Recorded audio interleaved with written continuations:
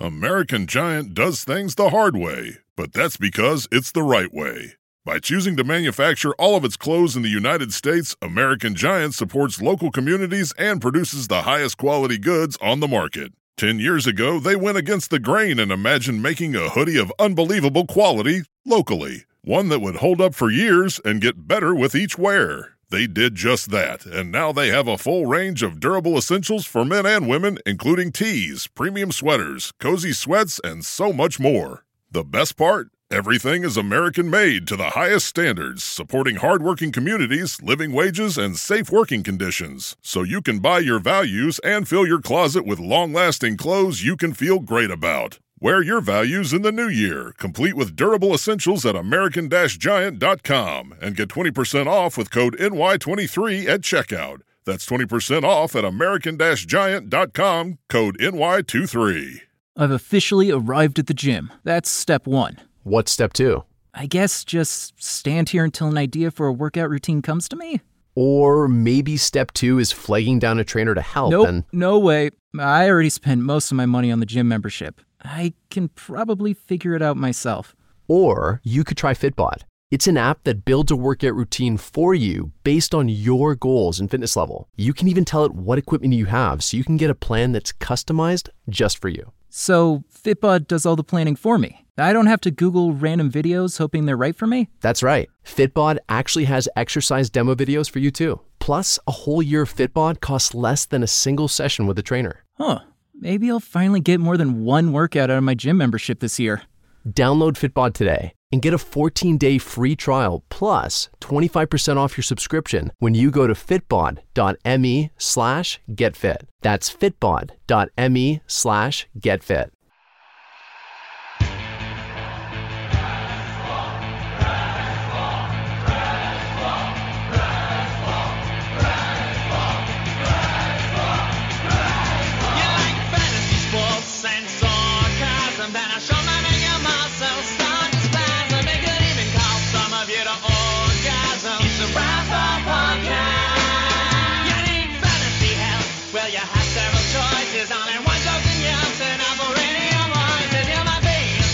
Like your name was Moises. It's a Rasball Podcast. It's a Rasball Podcast. It's a Rasball Podcast. It's a Rasball Podcast. It's a Rasball Podcast. Get a Rasball Podcast. It's a Rasball Podcast. Get a Twitter going fast. It's a Rasball Podcast.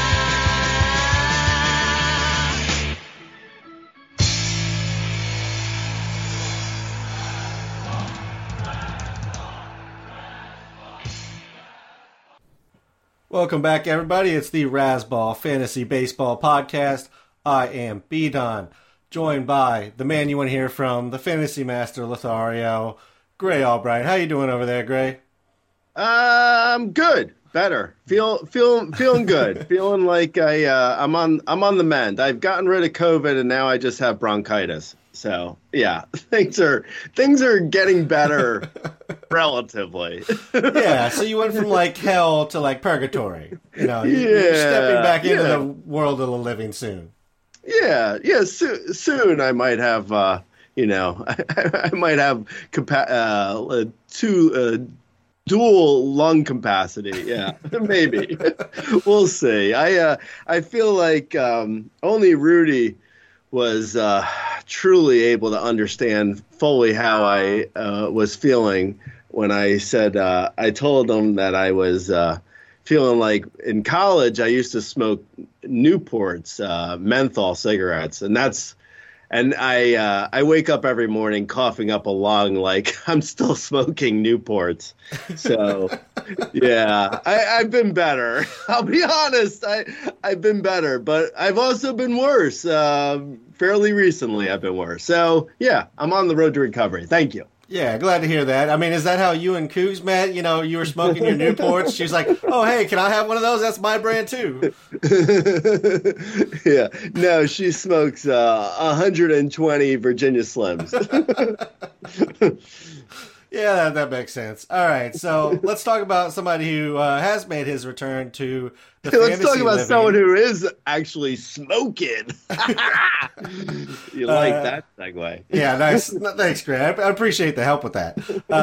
Jacob DeGrom has returned. He's in his 2 starts, 10 and 2/3 innings, 18 Ks, 1 walk, 3 earned runs. I mean, he's Jacob DeGrom. He's amazing, right? Yeah, man. Like I was watching him on Sunday. We're recording this on Monday. I was watching him on Sunday, and I was like, "Is this the best pitcher ever?" And that doesn't feel like complete hyperbole, Like when you're watching a guy, and you're like, "Is this the best pitcher ever?" That feels like hyperbole, but when you're actually watching DeGrom, it doesn't feel like hyperbole. Like that's like how good he is. It's just like so incredible how well his pitches like just completely fool very good hitters. I mean, the Braves are not a bad team. They're not a bad offensive team, and DeGrom was just mowing them down like it was like nothing. I mean, it was really, and incredibly, it feels like, this DeGrom is like the guy that I'm saying this about, like not past DeGroms. Like there's been like somehow he has managed to become like this better DeGrom, and he was already like amazing. Like he was already like, wow, can this guy get in the Hall of Fame with only like 1,000 innings pitched in his career and like only like 75 wins to his name? Like, is that possible? And somehow each year it's just like again and again he becomes better and better. Like his stats are just so like, it's just amazing. Like if you look at his K per 9 alone, like it goes from, I'm going to read off his last 6 K per 9s, his last 6 seasons of K per 9s. 10.7. Excellent. Excellent. Next year, 11.2. Even better. And then 11.3. A little bit better. Then 13.8. Now it's getting absurd. And then 14.3. Now it's completely absurd. And this year, in only 10 and 2/3, but still this year he has a 15.2 K per 9. I mean, and the walk rates just get progressively better too. It's just like, it's insane right now how well he looks. Like his slider was completely unhittable yesterday. Like he's like basically like Bob Gibson with a 94 mile per hour slider. That's just like off the table, unhittable. Just like he's completely unhittable. He looks like a, like the best closer in the game, but for like 5 to 6 innings. I mean, it's truly amazing how well he looked yesterday. But yeah, I don't know if you watched him. Any thoughts? No, I mean, everything you said. He's amazing. There's really, I mean, just to kind of bring up how ridiculous. I don't know if like reading off the K per 9 does it full justice about like how ridiculous he was last year in his 92 innings. So he threw 92 innings. He faced 324 batters. 324 batters, Gray. He struck out 146 out of 324 batters. He faced 45% of the people who came up to face Jacob DeGrom struck out. Like, that's how stupid the numbers are. Like, Hader doesn't have a year like that. Everyone knows the problem. Of course, it's like he is Icarus of like pitching. Like he's like, he flies so close to the sun that he's only able to do this for like 75 to 100 innings each year. Like it's just, I mean, that is not really, I mean, that's not really the best use of, like, I mean, it's like you have a pitcher who's this good and you want him for, like, a full season, obviously, but you have him for like 75 innings, maybe.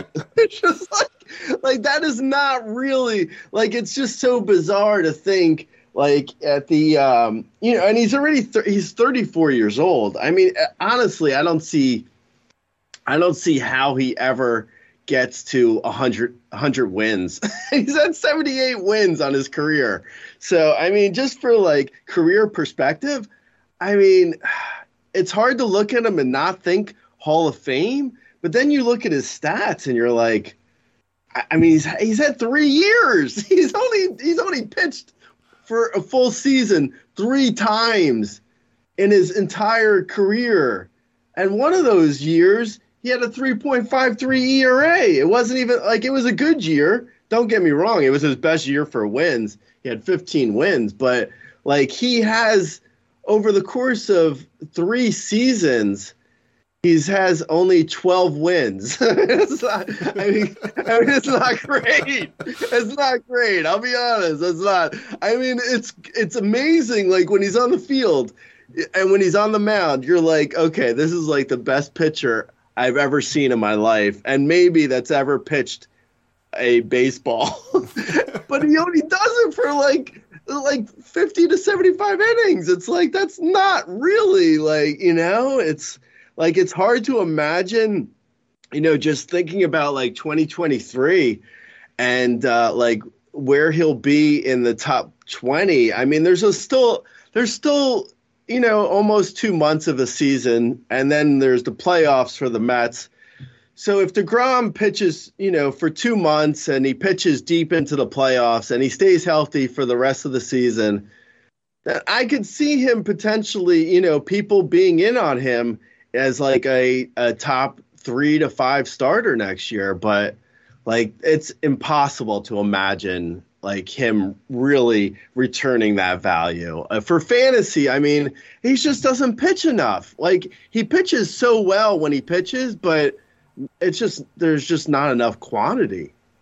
Yeah, I mean, that's how it's been the last few years. I mean, before that, in those 3 seasons that you're talking about, he had 200 innings, and he was an absolute workhorse from, 2017 to 2019. Even, 2015, he had 190 innings. But you're right. I mean, the last few years hasn't really been there. We know that's due to injury, but those injuries are just continuing to pile up. So per inning, like, he's amazing. The numbers he can give you per inning are absolutely absurd. If you're making a run down the stretch here and you can get Jacob DeGrom and you need some pitching, I feel like, that's as good a bet as any to turn your staff around as far as that goes. But, man, as far as the full season goes, you're right. You have to kind of just assume you're getting at max, I'd say 140 innings, and that's maybe being generous as a projection. I mean, he's going to look good yet next year in the Dodgers when him and Kershaw don't show up till August to do anything. Yeah, that's true. Actually, yeah, I wouldn't be shocked by that.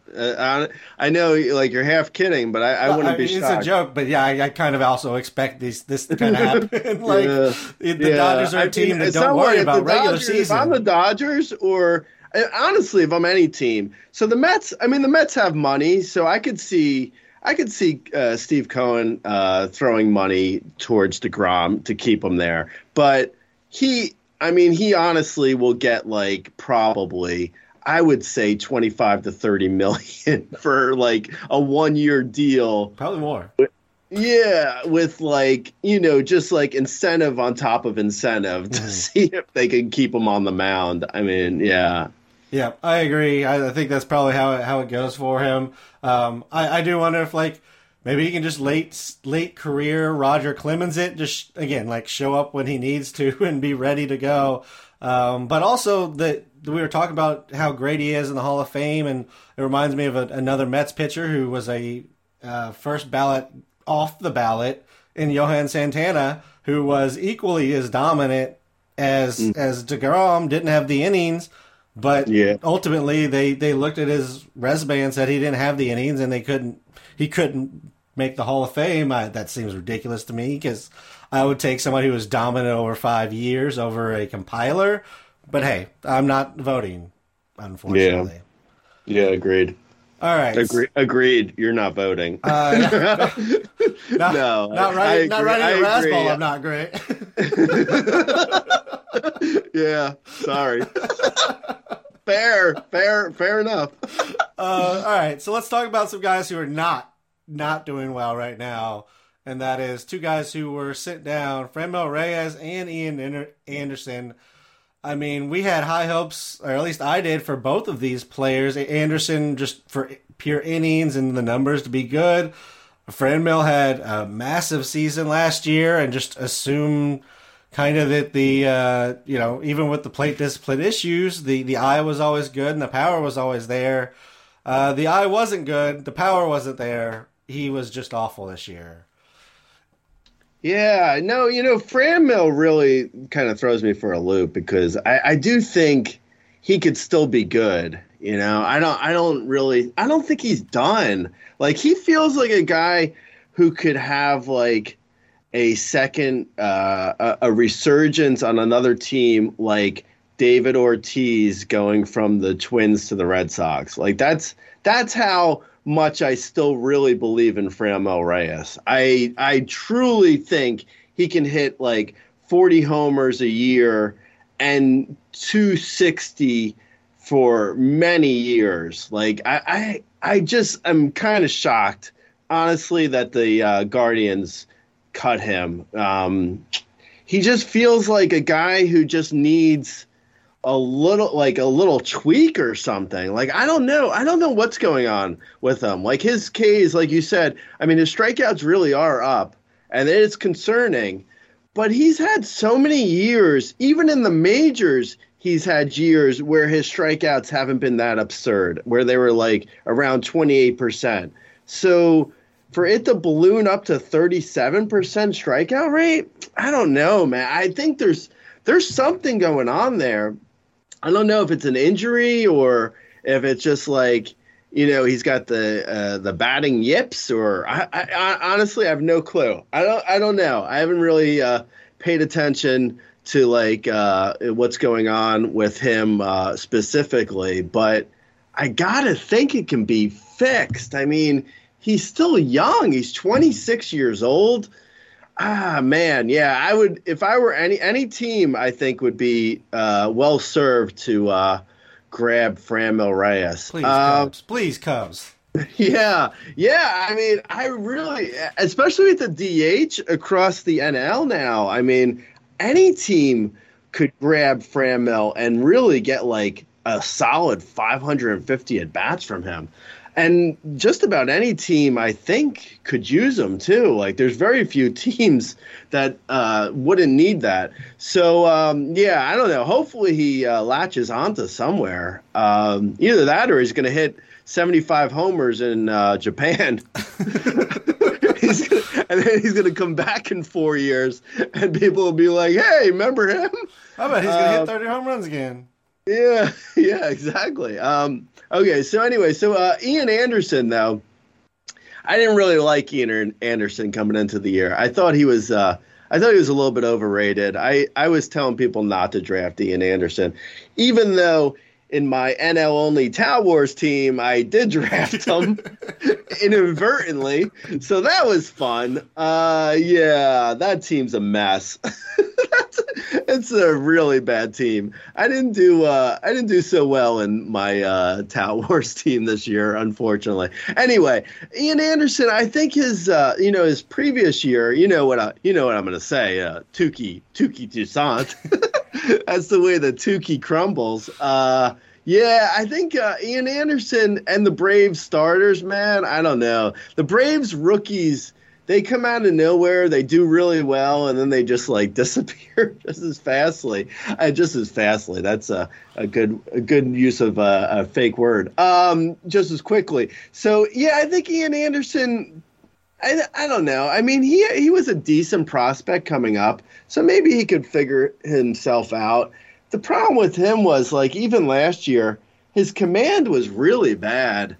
and he didn't have like great strikeout numbers. So, I mean, it was always kind of like, I felt like Ian Anderson was, a guy who he overperformed last year, and then he kind of underperformed this year, but it sort of evens itself out. And he's like basically an 8 point, he's essentially an 8.5 K per nine, bad walks, 4-ish walk per nine, and a 4 ERA guy right now. I mean, that's where he's sitting on his career numbers, and that's kind of what he is, which is, I mean, that's probably usable for real baseball if he figures it out, but yeah, in fantasy, it's not so great. Yeah, I mean, I think we've talked about Ian Anderson before. It's really like the velocity's down almost a mile per hour off of where he was sitting most of last year. And that's, I mean, the difference between 94, 95 and then 92, 93, that's a big difference in the batter's eye. So that's really where I think Ian Anderson can return to usefulness, is if he just gains that velocity back. I think that makes a big difference because, as you mentioned, he's not pinpoint control, so he kind of needs that velocity to miss the bats when he does kind of miss his spots a little bit more.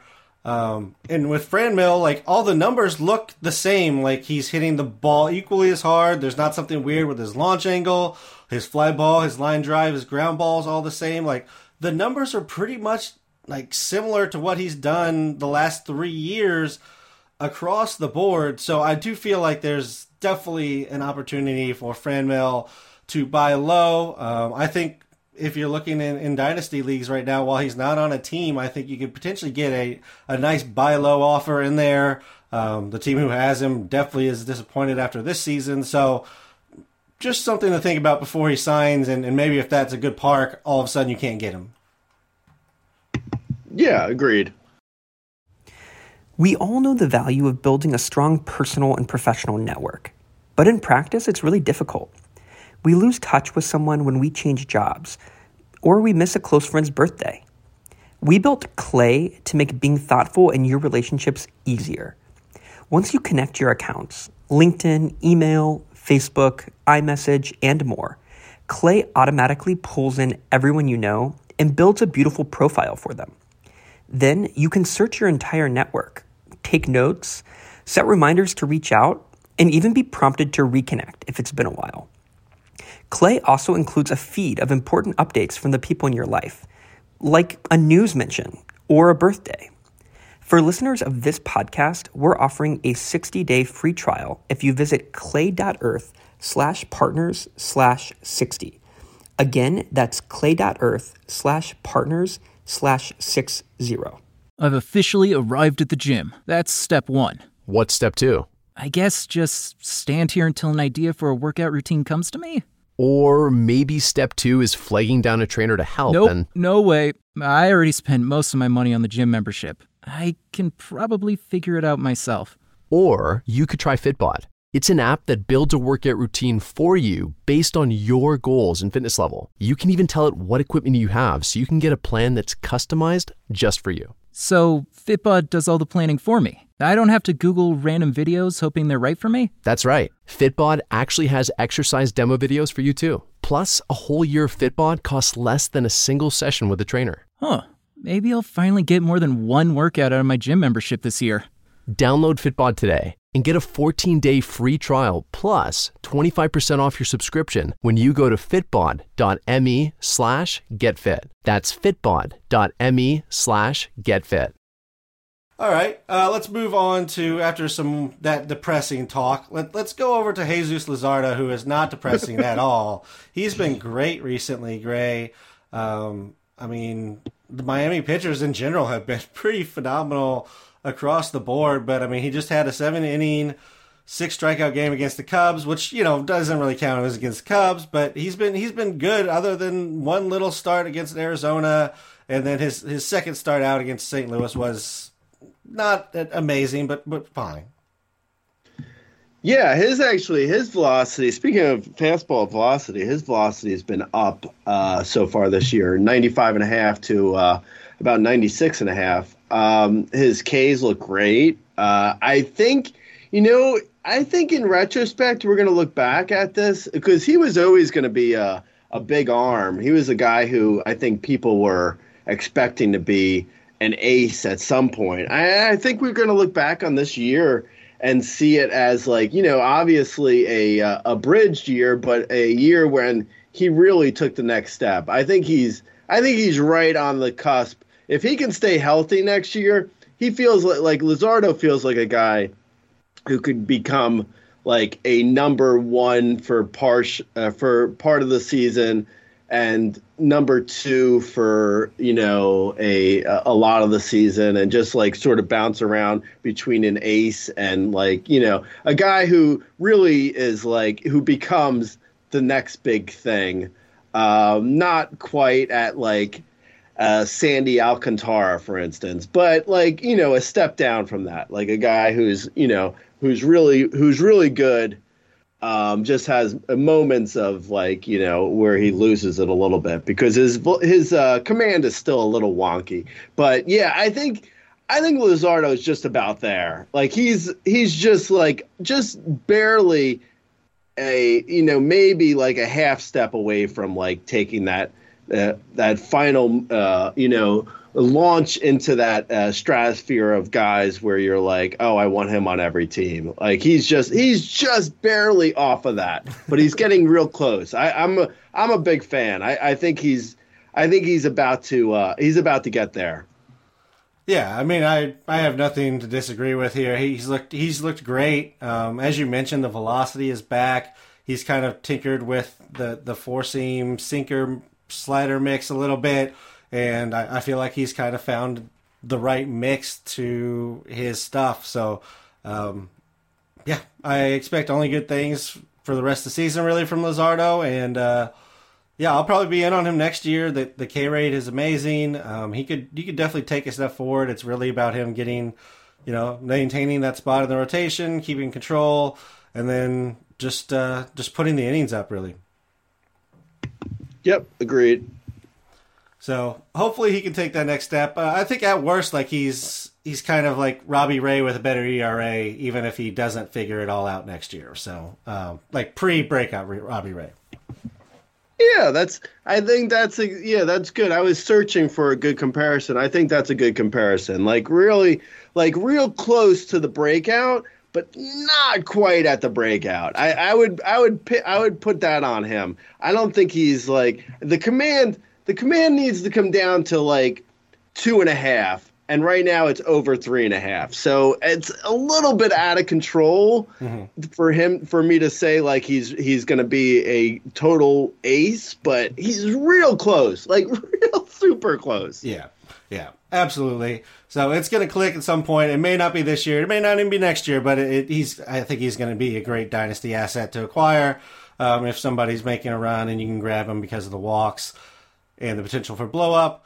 A guy that I thought was kind of ready to take, again, I think I had him at the level you were talking about where like not an ace, but like, yeah, he's really good player. If he's on every team of mine, he's my SB2 or 3, like an SB3. That's great. Is Reed Detmers. He did not start the season so great, but since going down and coming back up, he's had 5 starts. He has a 1.16 ERA, a 0.94 WHIP, and a 32.5% K rate. Gray, is Reed Detmers finally the guy that I drafted months ago? Yeah, right. I know. It's like if I could draft players and then just get the best version of them versus what I actually get. Which is like a mix of terrible and a mix of okay and then a mix of good and then you get a little bit even of great and then it goes back to good and then it goes back to really terrible. That's the problem with the fantasy baseball. You don't get just the good stuff. You get all the shit. You get all of it. Yeah. Yeah, you get all of it. Yeah, I mean, I think my problem with Reed Detmers is like the fact that it took us, into the middle of the season to see him pitched this well that like at any point could he revert back to what he was. Like that's probably my biggest concern with him, is that at any point he's going to revert back. But yeah, I mean, he looks great. I was kind of like, I wasn't completely sold because he did burn me pretty bad in the first half, as I'm sure he burned you. So I wasn't really like, anxious to jump back in on him. But yeah, since he returned, I mean, he looks like exactly what we were hoping we would get from him. I would venture a guess and say that there's still going to be some up and downs with him. I don't think he's completely there yet. I worry, anytime a guy can get that good that fast, I worry that it's gonna revert back. Like you look at like guys, in the past that have been like really amazing and then have sort of reverted, like Blake Snell, for instance. Like, you expect Blake Snell because he was able to be so good for a whole season. Even he won the Cy Young. You would think he'd be able to fix whatever's broken when something gets broken. But as you see with him, I mean, it takes months for these guys to fix stuff sometimes. So yeah, I think Detmers is going to be good. I really like him. I just worry that it's going to be a little bit more up and down than we're seeing. Yeah, I will say the fastball has gained the movement back, so that's nice to see. Both horizontal and vertical movement has returned to the fastball. So I think that's definitely benefiting him. Also, he's gone very heavy breaking ball. He might have even adjusted his breaking ball because, like, he always threw the curve. That was always his pitch was the curve. He had kind of the show me change. I think he tried to like incorporate the change a little too much when it's not a good pitch. And I think now he's really leaning on the curve slider mix to do everything, which is really how he did it last year. He didn't throw changeups last year. Like, it just didn't happen. I don't know if somebody taught him one or he just got confident in it at some point, but the changeup is not a good pitch. I'm happy he's ditching it again. So yeah, I do think the adjustment is real in regards to he needs to just stay away from the crappy pitch, which is this changeup. And if he can throw the 3 good pitches he has and his fastball is going to move better, there's really no reason that he can't continue to be good. I'm not saying a 1.16 ERA good, but, the guy that I told you we were going to get at the beginning of the season. Yeah, I think that's all pretty spot on. I think his slider is supposedly, I think his slider is really the pitch that's making the huge difference in his after his recall. It's working for him. So hopefully he keeps the right pitch mix and he's able to keep his arm slot and everything works out. He's thrown the slider almost 35% since his return. So definitely leaning on the slider fastball combo. And the curve, again, is still a solid pitch. Like, the curve is not something that I want to see him get rid of. It's just a different offering. But yes, please get rid of and keep rid of the changeup Reed Detmers. If you go back to throwing it 15% of the time, 20% of the time, I'm just going to have to call you and tell you again. Derek Hall, is he for real? Is the Oats, is it worth going to the barn for, Gray? I mean, in AAA this year, 20 home runs in 72 games, 8 home runs so far in the majors in a very short time. He is on the short side of the platoon, but hitting it consistently in the heart of the order, 4 through 6. Are we interested in Derek Hall and say anything deeper than like a 10-team league? Yeah, I think so. I think he's a lot of he's got the Phillies in general. They really seem to develop a lot of guys who just hit the ball in the air and nothing else. I mean, I guess Alec Baum isn't quite that, but Rhys Hoskins totally they went and signed Schwarber, that is all he's ever done. Yeah. They like fly balls there, which is, I mean, that's fine. Yeah. I mean, it's a good park for it, I guess. I think Derek Hall is. I I mean, I think he's kind of is what he is a little bit. I mean, he's hitting for a better average than I thought he would be, but it's a little bit inflated due to Babbitt. So his Ks aren't terrible. Like I said, he does hit the ball in the air a lot, so the average and the Babbitt are probably going to come down due to that. Like, he's probably closer to a 270 Babbitt guy and a 245-ish average guy because he doesn't, hit, like, the ball that well. It's more fly balls or nothing. So, yeah, I mean, I think he's okay for, like, a corner bat in, I don't know, a 10-team mixed league. Feels a little shallow for him. I'd probably say, I could see him bouncing on and off waivers in a 12-team mixed league. He's definitely worth rostering in a 15-team mixed league. It's really like 15-team mixed league or deeper, I would say, is probably the best spot for him. Anything shallower, and you're probably going to be antsy to try someone different. Yeah, and it's hard to maintain platoon bats, even if they're on the good side of the platoon. In a shallower 12 team. I know there's deeper 12 teams that kind of play like 15. So in those, I do think he needs to be added. But yes, I'm in agreement with where he is. I kind of want to bring him up just to kind of say that he's more, Rhys Hoskins Rhys Hoskins has like top level power in the majors. Derek Hall's not quite top level power. He's very good power. All right, moving on. We got a couple of catching prospects, which I know are your favorite thing to talk about, Gray, are catching prospects.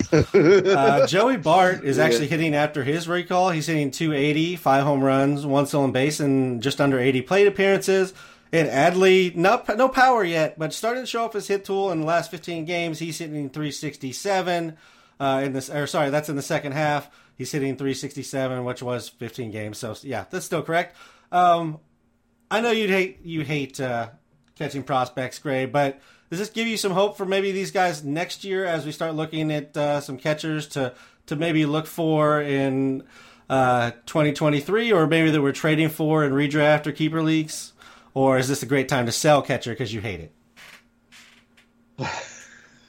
Well, it's with the trade, it's always a matter of whether or not it's what you can get. So it's sort of dependent on an actual trade. I think Adley Rutschman is kind of interesting because he was a top prospect.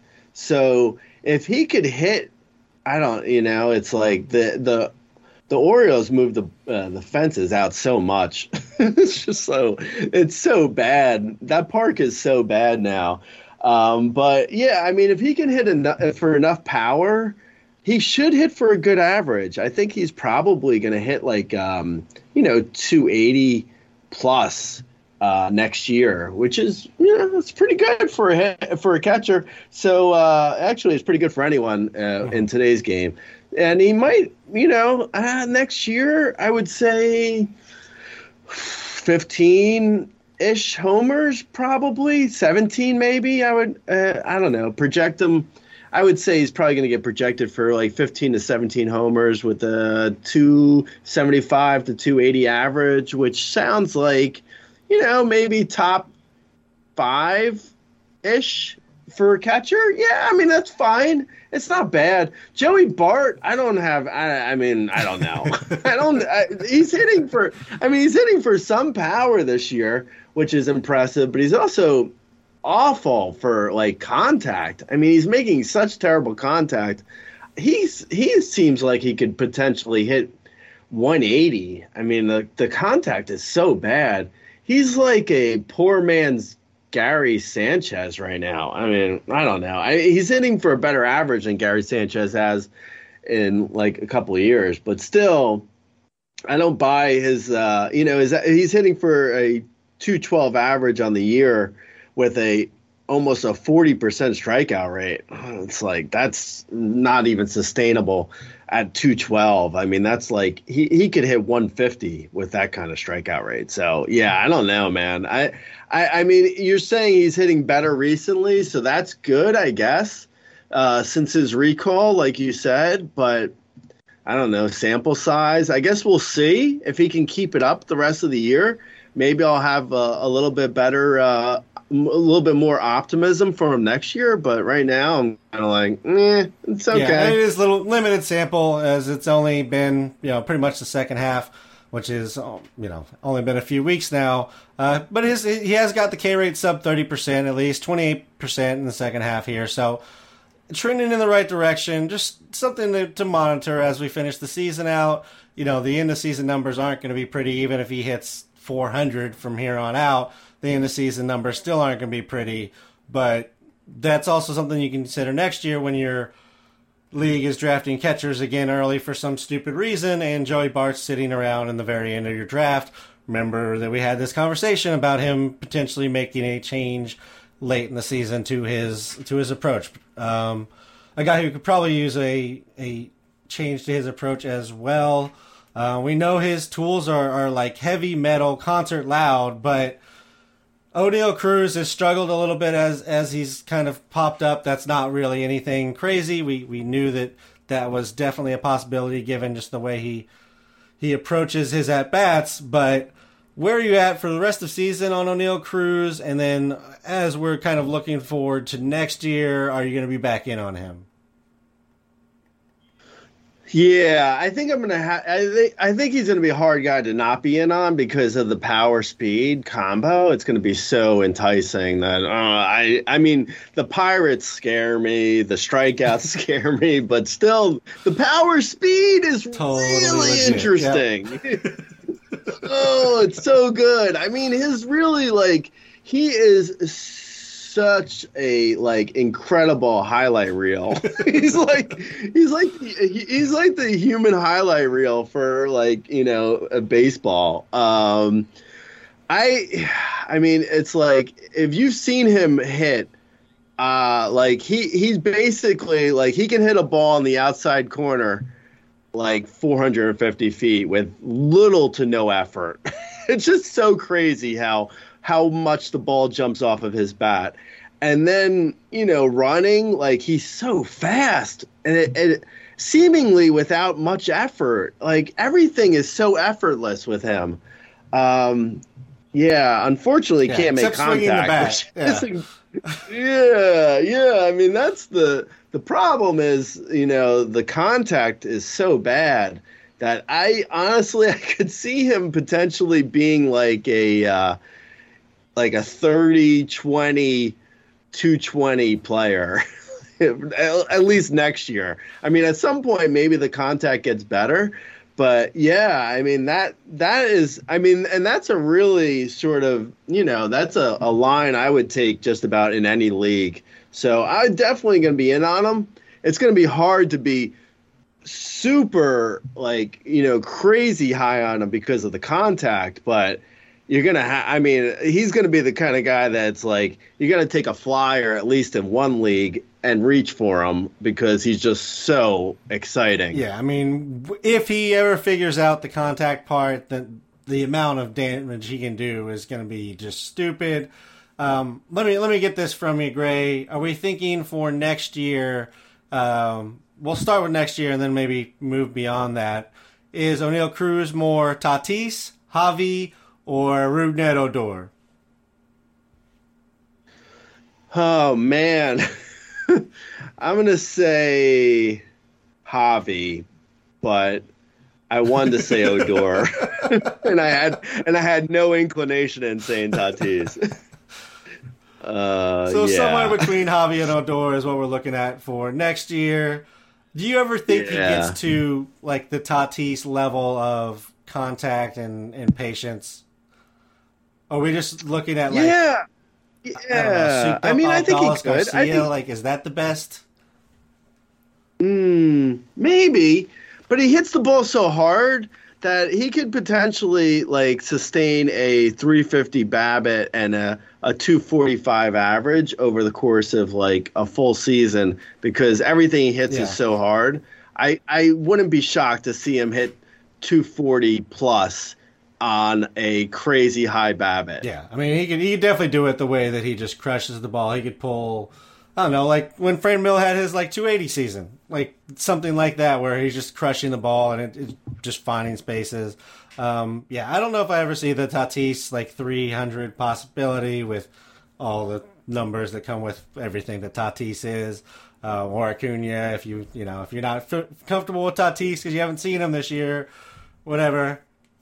Yeah, I'm thinking Javi, but probably better than Javi, at least as far as the upside goes, because just the size that he has is ridiculous. Another couple prospects that haven't exactly been dazzling us yet are Riley Green and Jared Kalenic, two guys that, I mean, we thought would come up and produce almost immediately because they had the contact, they had the bat, and they have struggled here so far. Riley Green starting to come around a little bit, hitting for some average, not so much for any power yet. Where are you at on these two former, I guess now former, elite prospects? Well, Riley Green, I don't think we can write off anywhere near yet. I think he's still got, I want to see Riley Green. I'm still going to be excited about Riley Green next year. I want to see Riley Green start the year with the club and be as good as he can be. I think he can still do that. Kalenic is a little bit of a concern, though, at this point. I mean, he's not even making fantastic contact when it's okay. Somehow he went down. In AAA, his first time in AAA, he had a 15% strikeout rate. And this past time he went down to AAA, he had a 24% strikeout rate. So it's almost like some of his contact issues are even carrying over no matter where he's playing, which is, really kind of concerning. I'm still interested because of the power speed combo, but it's he's gonna have to fall next year if he doesn't if he doesn't put together a huge final 6 weeks, which I'd be kind of shocked if he does at this point.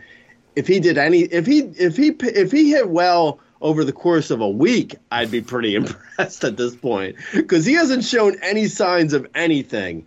So yeah, Kalenic is gonna be he's going to be a forgotten man in drafts next year, and I kind of understand it, unless we see something in these final, month, a little over, 6-7 weeks or whatever. Yeah, no, I'm with you. I think I'm probably still going to be a little bit more optimistic on Kalenic. Just again, the tools are there for him to be a very good player.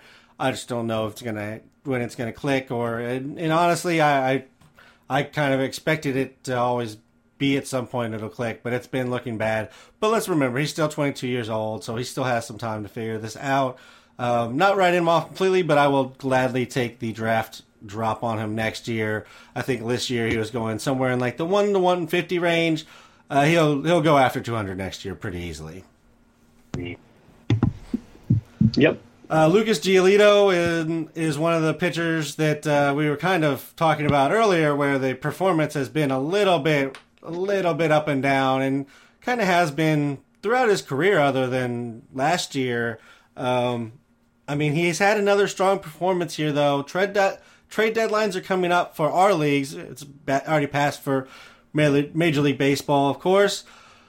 Where are you at on Giolito rest of the season? And while we're here talking about just the most mercurial pitchers available, let's talk about Blake Snell. And we mentioned him earlier. He's had 3 good outings, and really he's been pretty good since July turned over. He's had a 2.56 ERA. Whip still high at 1.2, but he's at that 37% K rate, which is old school Blake Snell.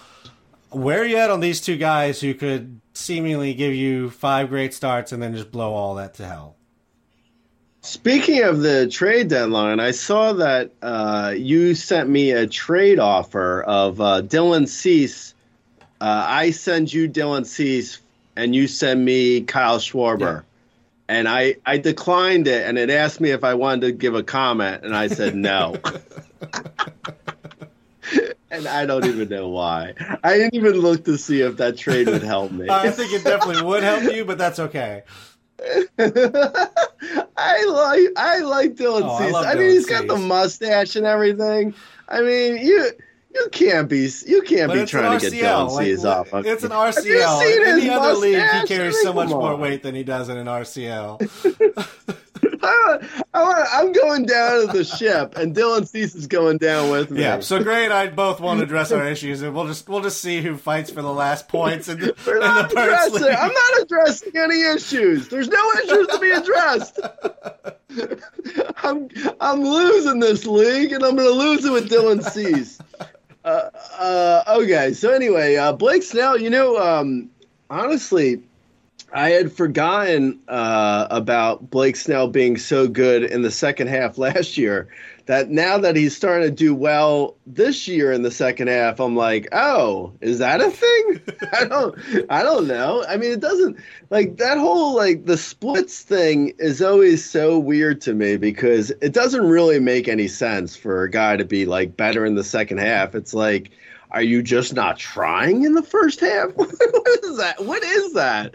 It doesn't make sense, but I don't know. I mean, Blake Snell seems like a total dipshit. So maybe that's what his deal is. Maybe he's just good in the second half eventually when he figures things out. I don't know why that would be because, we've seen really good stretches for him from over a whole season, but yeah, now he seems really flaky. So yeah, I mean, maybe Blake Snell is good now for the last 6+, 7+ weeks. So Giolito, for me, Giolito feels like a guy who's just being like he's a little bit unlucky. I still think he's a buy low. Like he seems to me like a 3.5 ERA guy who is just getting unlucky and has been like, he's giving up a lot of homers, which isn't good. I mean, obviously, you don't want to see him give up so much hard contact, but I don't know. I still think like his ground balls are up this year. His line drives are down. And somehow he's still giving up a lot of homers, and his Ks are fine. His walks are a little bit up, so his command is a little bit off. But yeah, I think Giolito's still like a potential like bottom low number one, like maybe more of a number two. But I still think that potential's there for him.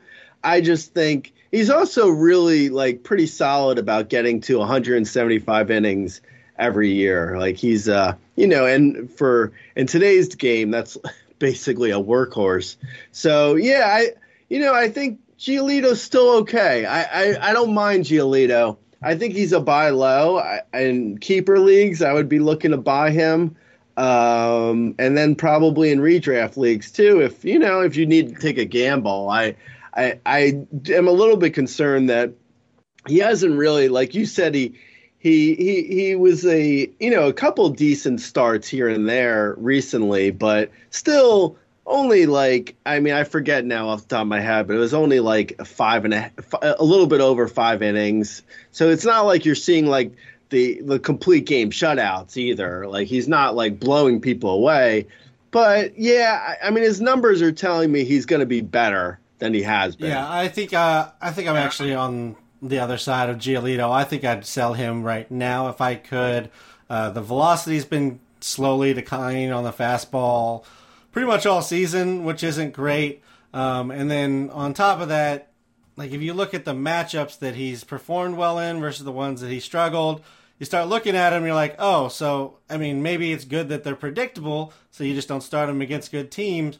But he hasn't really pitched well against a good team since like May. So it's good that you can pick and choose and you know which ones, but also if you're looking at a staff ace, I don't have to pick and choose my matchups with a guy that I should feel comfortable throwing out there every time. Yeah, that's fair. Yeah, I'm probably being a little bit optimistic, but yeah, I mean you're making decent points. I think I think maybe I'm being a little bit optimistic by saying a low number one. He's probably closer to a 2 or a mid 2 at this point. So yeah, I think you're probably right. And then Snell, I honestly have no idea. Like, Snell could blow up tomorrow, and I'd not be surprised. Snell could be great the rest of the season. I know, like, his numbers are all the same. Like, I really have no good reading on Snell other than he's got a little bit of break back on some of his pitches, and maybe that's all he needed. But I feel like it's in between his ears. Like, he gets that right and gets his arm slot, and then things work out. But there's really nothing in the numbers that say anything until it happens, unfortunately. Yeah, agreed. Bubba Thompson was called up in AAA this year. He's had 13 home runs, 49 stolen bases. He's hitting .303 with a 25% K rate and just under a 6% walk rate. He's only hitting ninth so far, so only so much to get excited about from a runs and RBI perspective on the Rangers specifically, but I mean, Bubba Thompson is a guy who could turn the stolen base category around for you, give you those much needed points, Gray. Yeah, no, completely. I'm all about Bubba Thompson right now. I think he was also in my I want to say in my NFBC leagues with Fab. Bubba Thompson was like the top guy off of Fab this week. He was the top. The one people bid the most on. So anyway, yeah, I mean, because everyone needs, at least one team needs steals in every league. In most of the leagues, that one team is me. So, yeah, I mean, I love Bubba Thompson. I think he's probably, like, potentially, I could see a scenario where, because the Rangers are doing nothing, and Bubba Thompson's just up to showcase what he's capable of. So, I mean, if he stole 15 bases in like the final, 7 weeks or something, then yeah, it wouldn't shock me. Yeah, so that's something. Again, if you're looking for steals, there's at least half the league in your league is looking for steals. So whether it's to block or whether you need them, I mean, it's a good pickup if he's not already grabbed. Let's talk about one more pickup before we get to, or one more call up here, Gray, before we get into the bullpen and some waivers. Michael Massey was called up. Across AA and AAA this year, he had 60 home runs, 13 stolen bases, and he hit over .305 at both stops. What league are you looking at adding Michael Massey? None. No. I mean, he's probably a solid hit tool guy, so you're looking at someone who could potentially help you in average. And maybe he can chip in a couple steals. He doesn't really have like that much power, I don't think. KC isn't a great place to hit for power. So, yeah, I mean, I could see maybe taking a flyer on him in like I want to say 15-team mixed league is probably the shallowest right now for Michael Massey. But, it depends on if you need average. I mean, there's worse guys maybe to take a flyer on for average. I think he's, he's a solid, like probably, I would guess everyday middle infielder, everyday MI who might hit 290 plus. Yeah, I mean, that could be something in some leagues. I can't imagine people are going to be that interested in like a 12-team mixed league, though. Yeah, I agree. Unless he moves up in the lineup, I just don't see it being worthwhile from just the home runs and stolen bases production. And then if he's not moving up in the order, he's not going to give you the counting numbers to go with it. He does have one game hitting second, but I believe that was a game where they were giving Witt the day off. So that's why he got moved up for that single game. Otherwise, it's really hard to see him kind of crack higher than 6 in this lineup, even as bad as the Royals are. They do have a few hitters they'd like to see at the top still. Yeah. All right, great. Let's talk about some of the bullpens and some potential guys we can look at or some changes. What do you got this week? So in Arizona, they said that they're going to go with a closer by committee with Ian Kennedy and Melanson. So that sounds awful. Sounds really bad. I don't know if I would even be looking at either of those guys in shallower leagues. In a deeper league, you do what you got to do. I don't know. I mean, it's Sagnoff, so if you need saves, you go try and grab saves. I think Kennedy right now is probably 60-40 in favor of Kennedy because Melanson's just been so bad for so long. And then in Cincy, Hunter Strickland just keeps getting opportunities, even though he really sucks. Alexis Diaz is better, but I wouldn't be surprised if Cincy's worried about arbitration and having to pay Diaz, whereas Strickland is a vet, so they could just let him close and not have to worry about, paying him ever. So honestly, Diaz should be the closer, but I wouldn't be surprised if Strickland stays there as the closer. And then one that's super sad for me to report on is Clay Holmes. He's looked kind of bad for a couple weeks now, unfortunately. In a 12-team mixed league, I've actually benched him for this week. So I wouldn't be surprised if Aroldis Chapman is back in line for some saves in New York. Unfortunately. Yeah, I mean, I think they just taxed Clay Holmes. They were throwing him so much all the time. Beginning of the season, they were doing it multiple innings too. So yeah, I think Clay Holmes just ran into the wall. There's a reason he's a relief pitcher, not a starter. But yes, I think he'll be fine eventually. But yes, Aroldis Chapman could fall into some. Strickland has given up, I think, runs in 4 of his last 5 appearances. So I do think there is something to look at for Alexis Diaz, even if they're worried about the arbitration. I mean, it's so hard to watch Hunter Strickland walk out there every time. Same with Melanson. I'll take Kennedy, but I have no interest in rostering Melanson, even if I'm desperate for saves. It just seems like such a bad use of your roster spot. There's also Jonathan Hernandez in Texas, which randomly the Rangers switched their closer. Just random. I mean, they were just like, they had Barlow there and just like, I don't know, let's try someone else. Like, okay. All right, guys, I don't know. The Rangers seem like a team that doesn't really know their ass from their elbow. But yeah. So they have Hernandez. Matt Moore's gotten a save. I think Brock Burke's gotten a save.